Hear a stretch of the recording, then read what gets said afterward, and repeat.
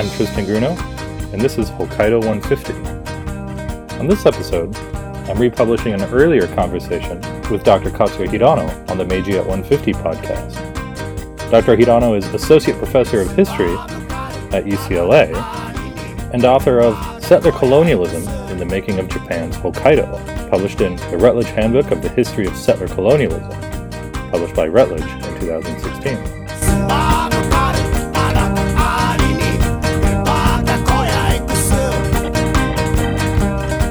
Dr. Hirano, thank you so much for talking with me today. Thank you.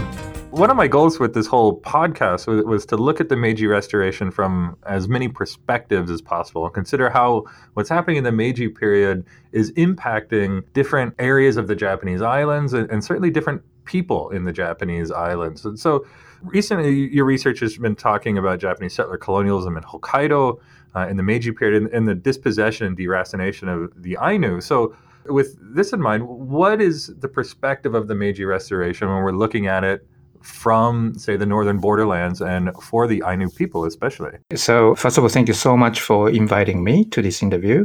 I'm really excited to talk about Meiji Ishin from Ainu perspective.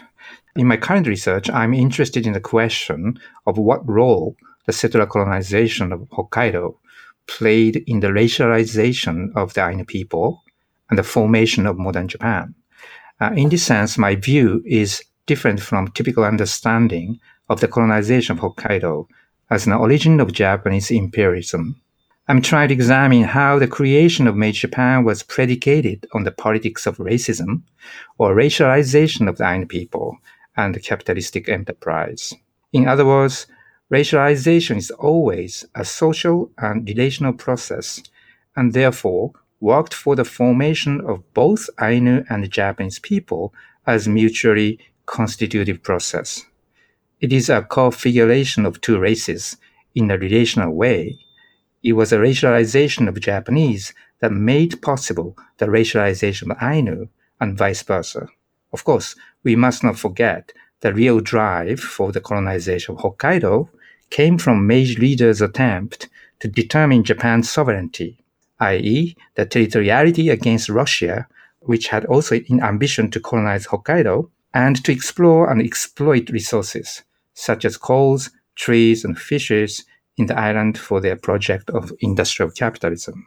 Meiji Japan's view of Hokkaido as a terra nullius, which means no man's land, and in Japanese, actually you can find this term in actual documents, it's called mushuchi, worked as a decisive rationale for its expropriation of Ainu people's lands and subsequent migration policy known as kaitaku, meaning opening the land. This settler colonial policies as a mode of occupation was also crucial for Japan's claim of sovereignty over the island. It was based on this conception of empty land that legitimized Meiji Japan's claim to be the master of the island. In other words, racialization played a decisive role in both the expropriation of the land and the construction of sovereignty. It allowed for the Meiji leaders to claim the Ainu people to be an inferior race who possessed no ability to cultivate and utilize the land for Japan's capitalist development, as well as to protect Japan's border against Russia. It was this racialist characterization of the Ainu that naturalized the Japanese people as a superior race and thus the ownership of Hokkaido. As much as one's possession cannot be separated from others' dispossession, or someone's freedom cannot be separated from others' unfreedom, the positive racialization of the Japanese cannot be separated from Ainu's negative racialization. They are mutually constitutive. It is in this sense that the Ainu association called Hokkaido Utari Kyokai has argued that the so-called Ainu problem, that means the century-long economic, political, and cultural discrimination and impoverishment, has been a shameful part of Japan's modernization. So my contention is that Japan-centric view of Meiji Ishin cannot demonstrate this mutually constitutive process of racialization.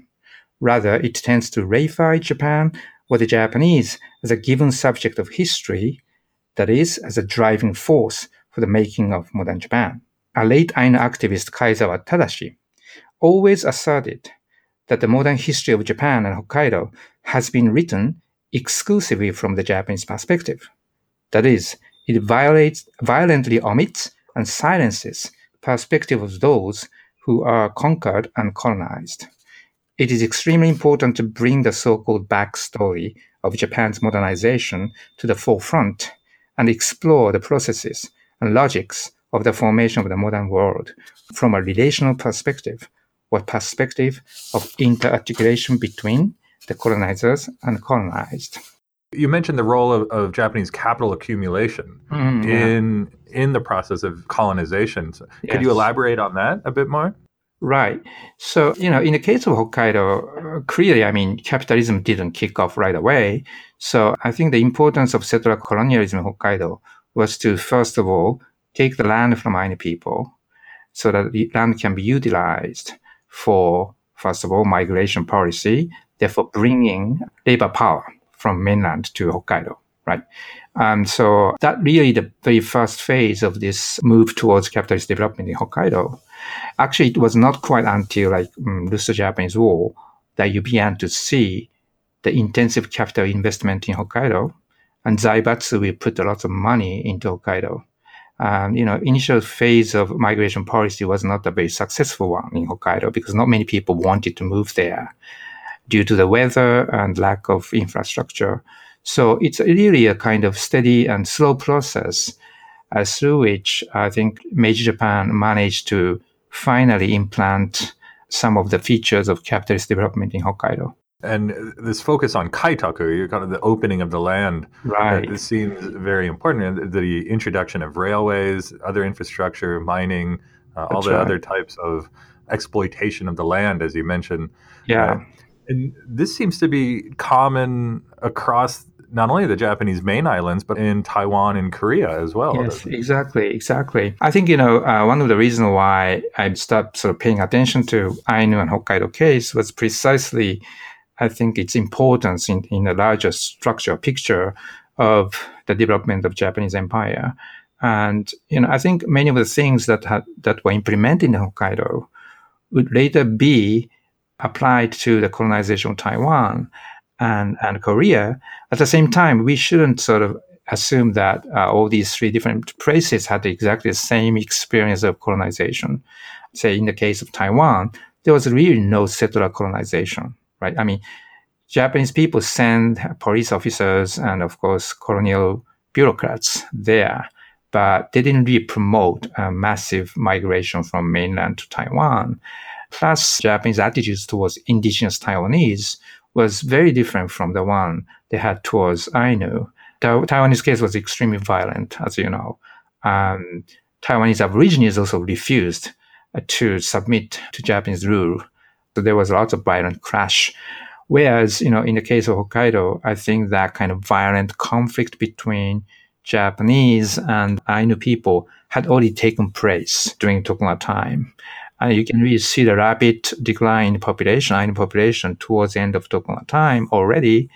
And so by the time Meiji, Japan decided to really formally colonize Hokkaido and declare it to be emperor's land in the name, declare to be terra nullius in the name of emperor's land.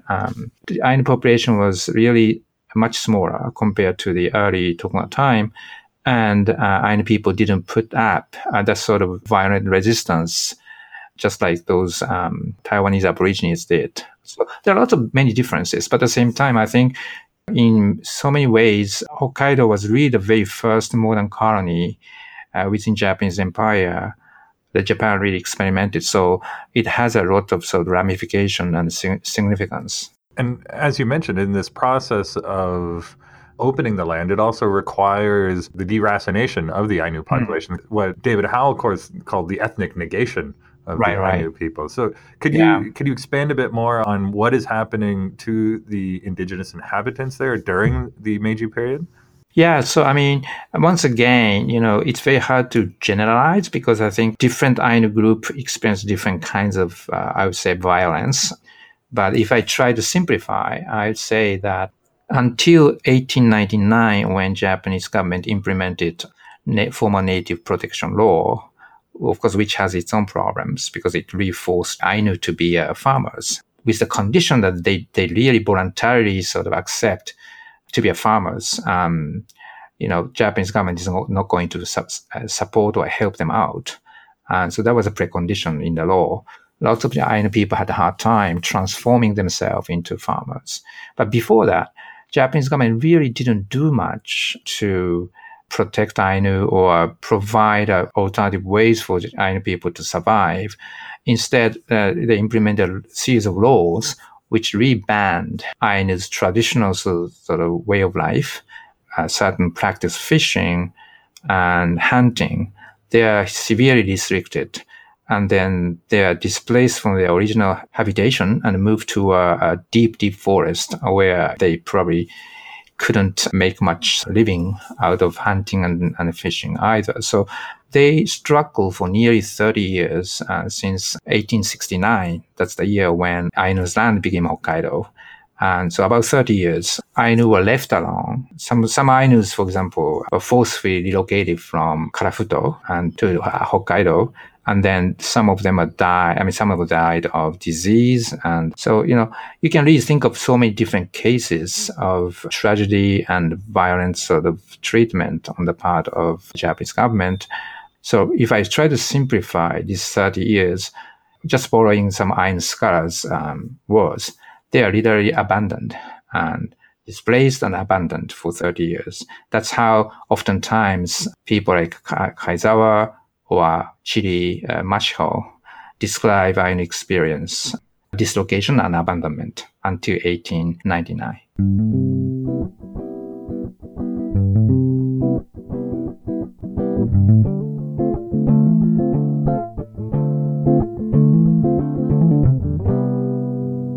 You recently published this article in Gendai Shiso, kind of rethinking the Meiji Restoration. And so when we look at the Meiji Restoration and keeping in mind this history of the dispossession and deracination of the Ainu that you were just describing, what is the significance of the restoration within Japanese history more broadly?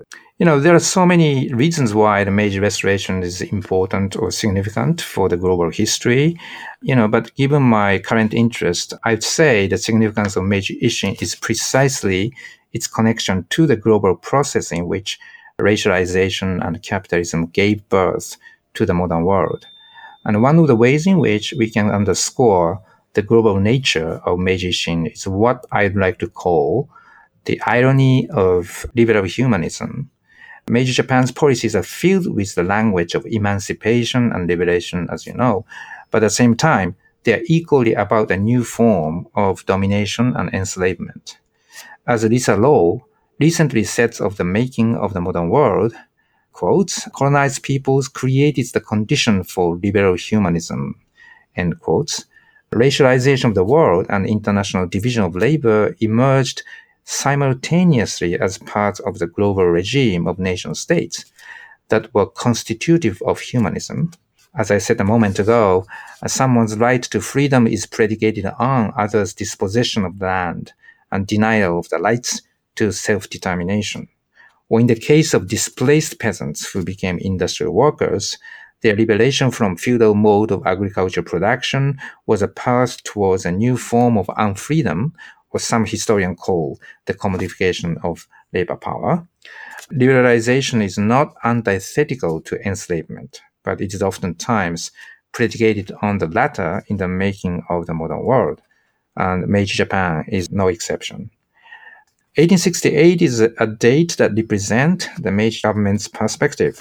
For example, for the Ainu people, it could be 1869, the year of formal colonization, or even 1899, the year of implementing formal native protection law that marked the beginning of modern time. And this so-called beginning meant a beginning of conquest, dispossession, displacement, poverty, and struggle for survival. In other words, for the Ainu people, the Meiji Ishin signifies the beginning of colonization, thus the destruction of their communities, the negation of their long-established relationship with the land and nature, and permanent marginalization within Imperial Japan. The similar things can be said about the Okinawan people. And my earlier work on popular culture and its relationship with the process of Japan's modernization also suggests that ordinary people in Meiji period had different understanding of the Meiji Ishin and therefore different conception of time. It is absolutely necessary to investigate, in my view, the politics of chronology or temporalization. Chronology always contains epistemic violence. It structures the otherwise very messy and deeply overdetermined historical processes from a specific point of view. It is absolutely crucial to not only pluralize the meaning of the beginning, but also explore the implications of multiple beginnings that are overlooked or silenced by a master chronology. In this way, we can overcome national history paradigm and resurrect deeply contingent, heterogeneous, and relational history. You mentioned before that permanent discrimination of the Ainu people is certainly in the Meiji period, but this continues until today. Is that right? Yeah, I mean, again, I think there are many different phases of Ainu people's struggle. But if I just talk about contemporary scene, there was a little bit sort of revival of Ainu activism, I think, clearly, right? As a result of Japanese government recognizing Ainu people as indigenous people in Hokkaido. But I think at the same time, real point of contention right now is whether the Japanese government actually accept indigenous rights for Ainu people. And I think indigeneity and the indigenous rights are very different, at least the difference that the Japanese government is consciously making. When the Japanese government recognizes Ainu as indigenous people, they are basically referring to Ainu as a culturally distinct people who had inhabited the island for many centuries, well before the Japanese moved to the island. And I think that's a very important step forward. But I think eventually, especially when I talked to some Ainu activists, the sentiment I received from them was that the most important matter for them was really whether they can have a decent life. Whether we are talking about economic rights or social rights, they still feel structural discrimination in terms of job and education, income level. And this is really a very mundane daily matters. But I think that's where they truly do feel legacy of colonialism is still persisting. And only way to overcome that sort of unevenness and discrimination between Japanese people and Ainu is really that Japanese government recognize Ainu people's indigenous rights to the land. And in some way, Ainu people get back the rights to some form of self-determination, how they want to run the economy, how they want to manage their land. There are still lots of restrictions legally imposed on Ainu people. So I think this seems to be the kind of battleground right now. And plus, just another episode, which happened recently, is the returning the bonds, Ainu people's bonds, from major Japanese universities. And as you know, the major Japanese universities stole Ainu people's bones from the graveyard from Meiji period on until actually post-war time to carry out some kind of experiment, checking their DNA and their origins. And there's this theory that maybe Ainu people came from, actually, they are much more closer to Europeans. And so there has been this kind of anthropological curiosity on the part of Japanese researchers. And I think they really took so many bones from Ainu people's graveyard, and then they kept them in the university, sometimes storage house or library. So, recently Ainu people really tried to get them back, to say that it was stolen and they should return it to Ainu community, including university like Hokkaido University, had been refusing to return. And recently, just last couple of years, they began to return the bones to Ainu people. So it's considered, once again, big triumph, step forward for Ainu people, but still, places like University of Tokyo and some other major universities do not want to address this problem of keeping bonds, Ainu bonds, in their facilities, and they haven't really openly apologized or recognized. Or the best thing they could say was, "We have been taking care of them very well, so don't worry about it." And this is the kind of response that Ainu people have been receiving from these major institutions. So I think there are still lots of sort of issues to resolve. And plus, of course, Japanese politicians always repeatedly make a point. Make remarks such as, Ainu people no longer exist in Japan. Ainu people have already died out. And that was just I think that was just last year or a few years ago, they made such a remark. So, there was a huge protest, of course, and eventually politicians are forced to apologize. But at the level of consciousness, I think still lots of Japanese people are not very much aware of the history of Ainu, what they went through in modern time, not to mention during early modern time. So at the level of even public consciousness and public education, I think there's still a long way to go. Since I've been in Vancouver, I've been learning more and more about the similar dispossession and deracination of the First Nations people in British Columbia. And it sounds like a very similar process. Yes. I really think so. I think that's really another reason why I think it's kind of important to talk about Ainu experience as part of the global history and ongoing sort of contemporary politics. I think this problem of indigeneity or settler colonization and dispossession, I think all these things are shared experience by so many indigenous people around the world. And I think it's really important to situate Ainu history in that perspective. And here in Canada, we had the Truth and Reconciliation Commission, where the government acknowledged the role that they played in residential schools in particular, but in the kind of systematic ethnic genocide of First Nations peoples. And so there's kind of concerted efforts to preserve, to revive some of the First Nations culture. Yeah. And I understand in Japan as well, isn't there attempts now to start teaching Ainu in schools again? Yeah, right. I think some people are doing that, especially in Hokkaido now, and they try to make it a part of the kind of elementary school curriculum. But I think there's progress is extremely slow. And I think I have to say, compared to Canadian case and the Taiwanese case, for example, I think Japanese government response to this problem in indigenous people has been extremely slow. And I think that's one of the complaints I always hear from Ainu people, that look at what's happening in Canada or look at what's happening in Taiwan. Compared to that, the ways in which Japanese government try to resolve so-called Ainu problem has been just so, they find it just completely disrespectful and lack of sincerity.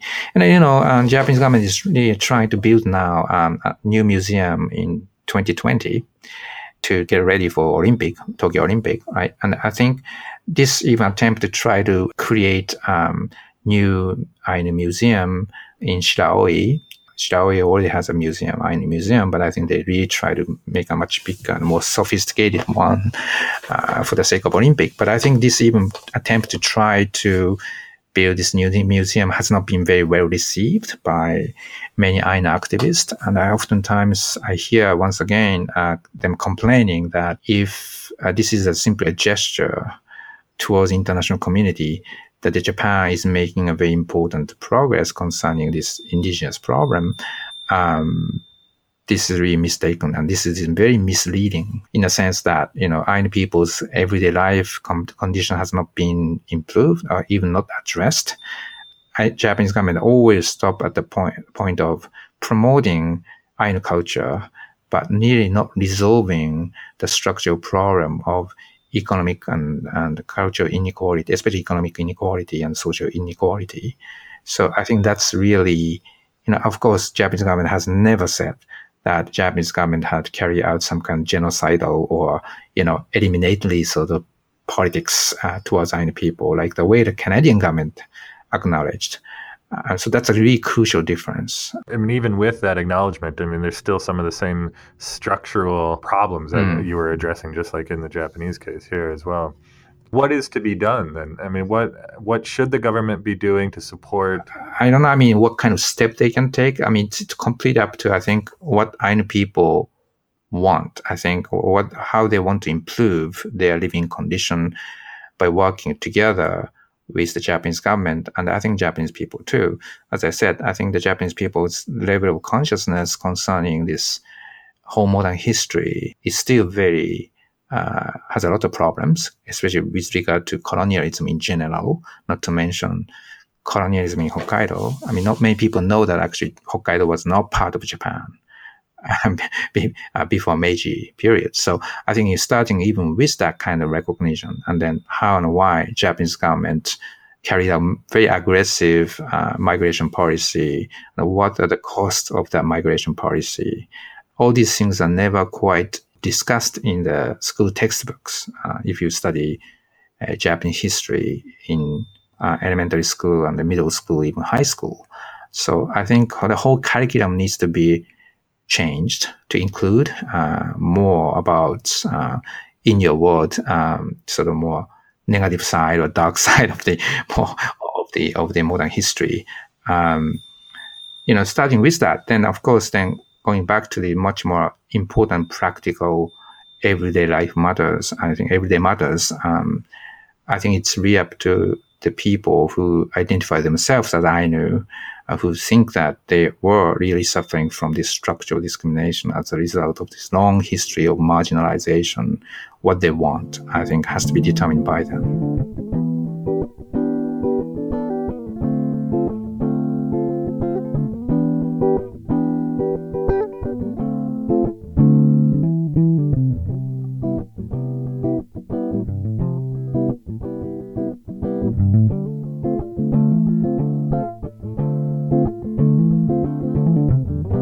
So when I went to Japan for the first time it was 2001. And so the early 2000s, I remember there was a big boom in Japanese punk music. Okay. and they were all Okinawan bands. That's right, yes. And so there was this kind of flourishing of memory of the Ryukyu Islands and this kind of distinct Ryukyuan culture. And I remember there was even one very popular brand of jeans that had the characters Ryukyu on the back. Right. Okay. Right. And so there's this kind of recognition that it is a distinct culture. And at that time it was a really cool culture. So how come that's happening with Okinawa but not necessarily with Ainu? Is there I think that's a really complicated. Actually, it's a really interesting cultural phenomena too, right? I mean, how and why suddenly Ryukyu or Okinawa became a sort of, in a way, hot commodity, right? I mean, it's kind of some cool thing to follow, and as you can see also, I mean, at the time there are lots of Okinawan singers and pop singers coming out, and really swept actually pop culture scene too. So I don't know how all that happened all together. I think there has to be much better somebody who can give a much better explanation than I can. But I can probably say why it wasn't happening, or it's not yet happening to Ainu people. Actually, my guess is it may happen, because I think right now, sort of Ainu culture, and I mean, I don't know whether you are familiar with manga. It's a really best-selling manga now. It's about Ainu experience in modern time. Yeah, and it's ongoing. I think it's published from Kodansha, and so you can see that in pop culture now coming out, and then lots of young, actually, self-claimed Ainu people who are living in Tokyo now, forming some cultural groups, or they are singing traditional Ainu songs and dancing. And also some people, some artists try to transform traditional Ainu song into a more pop style. And I heard that they oftentimes gather lots of crowd and audiences when they hold events and concert. So it may be happening again, but I think what concerns me is really this. It's good for people to come to recognize that there are different cultural forms that exist within Japan, and then become interested in the history, right? I think that's good sort of entry point. But at the same time, I think unless the government really take it seriously, to the point that, for example, Japanese government never recognized Doka Seisaku, right, and assimilation policy as a problem. They still use, Ainu people are assimilated, and then we feel sorry that we deny your culture, language, and traditional culture, but they never talk about how and why assimilation even started, right? That is actually occupation of the land, taking away the land. And I think that is the most actually violent process and experience that Ainu people had. Then after they are uprooted, now it becomes a question of assimilation, right? That's the only ways in which they can survive. as part of the Imperial Japan. So I think that that's sort of simple acknowledgement that, okay, that's how history took place. And I think that's where Japanese government has a responsibility, or Japan has a responsibility towards Ainu people. That kind of simple sort of acknowledgement of historical facts and processes is really the important starting point. I think compared to the Ryukyu and Okinawa, I think the Japanese government acknowledgement and the Japanese people's knowledge about this process is much, much lower. I don't know whether that's again related to this interesting sort of popular cultural phenomena about Ryukyu identity and Ryukyu culture, whether that really helped lots of Japanese people to be much more aware of history of Ryukyu and Okinawa. I guess we need a Ainu Shimauta or Nara Yeah, Soso. that's Ainu Shimauta. That's exactly right. Using some traditional instruments and turn that into a more pop style, right? But I wonder if there is a commodity aspect to it. I mean, it's a commodification culture, yeah. Well, and also, I mean, because Okinawa is a tourist destination now, and I mean, Hokkaido, of course, has its tourist appeal, but not that far north, right? I mean, like you can go up to Wakkanai or something like that, but a lot more people want to go to Okinawa because it's the beach and that kind of summer culture.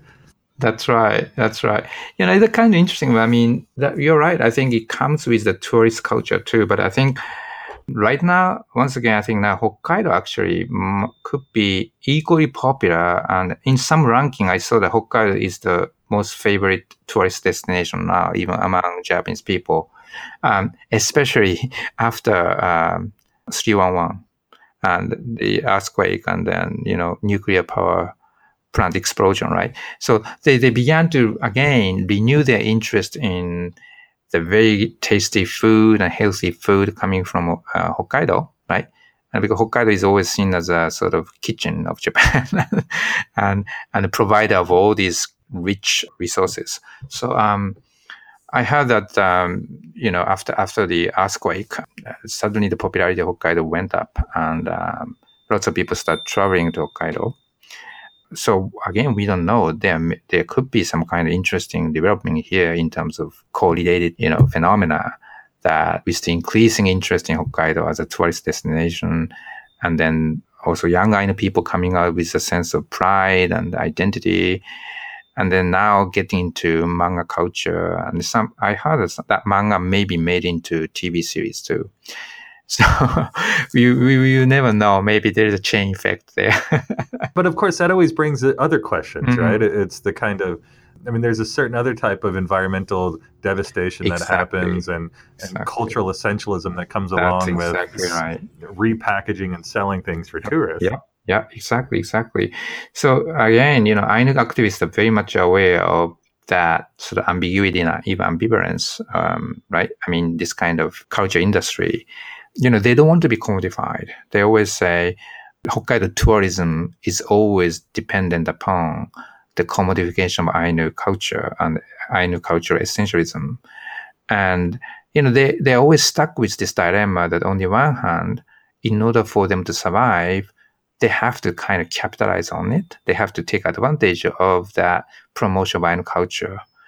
But on the other hand, they are clearly aware of the danger that is, they're always constantly made into some kind of object of curiosity and, some kind of, as you say, some kind of essentialism or even strange Orientalism, I guess, within Japanese culture. So, they are really unhappy about it. Some people do use the term exactly like a shohinka, Ainu bunka no shohinka, right?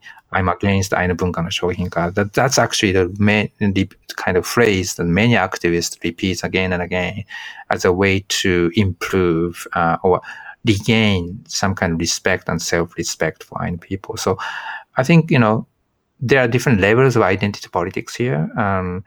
One is a really much more commodified one that is so closely tied to this kind of tourist industry, pop culture in Japan. On the other hand, I think for Ainu people, the identity politics is really an assertion of indigenous rights in relation to their, daily life and daily struggle. Also, historical sort of assertion of their presence throughout modern history. So I think these two politics kind of somehow coexist in a strange way. and intersect with each other. I mean, some activists are really aware of this, very ambivalence, the politics of ambivalence they have to play.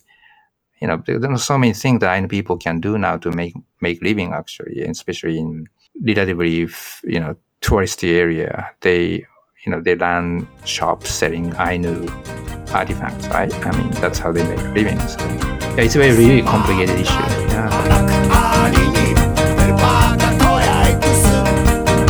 Hokkaido 150 is hosted by Tristan Grunow at the University of British Columbia, located on the traditional, ancestral, and unceded land of the Musqueam First Nation. For more videos and information about Hokkaido 150, visit meiji@150.arts.ubc.ca/Hokkaido150. All music copyright Chikar Studios and used courtesy of Okidub Ainu Band. Thank you for listening.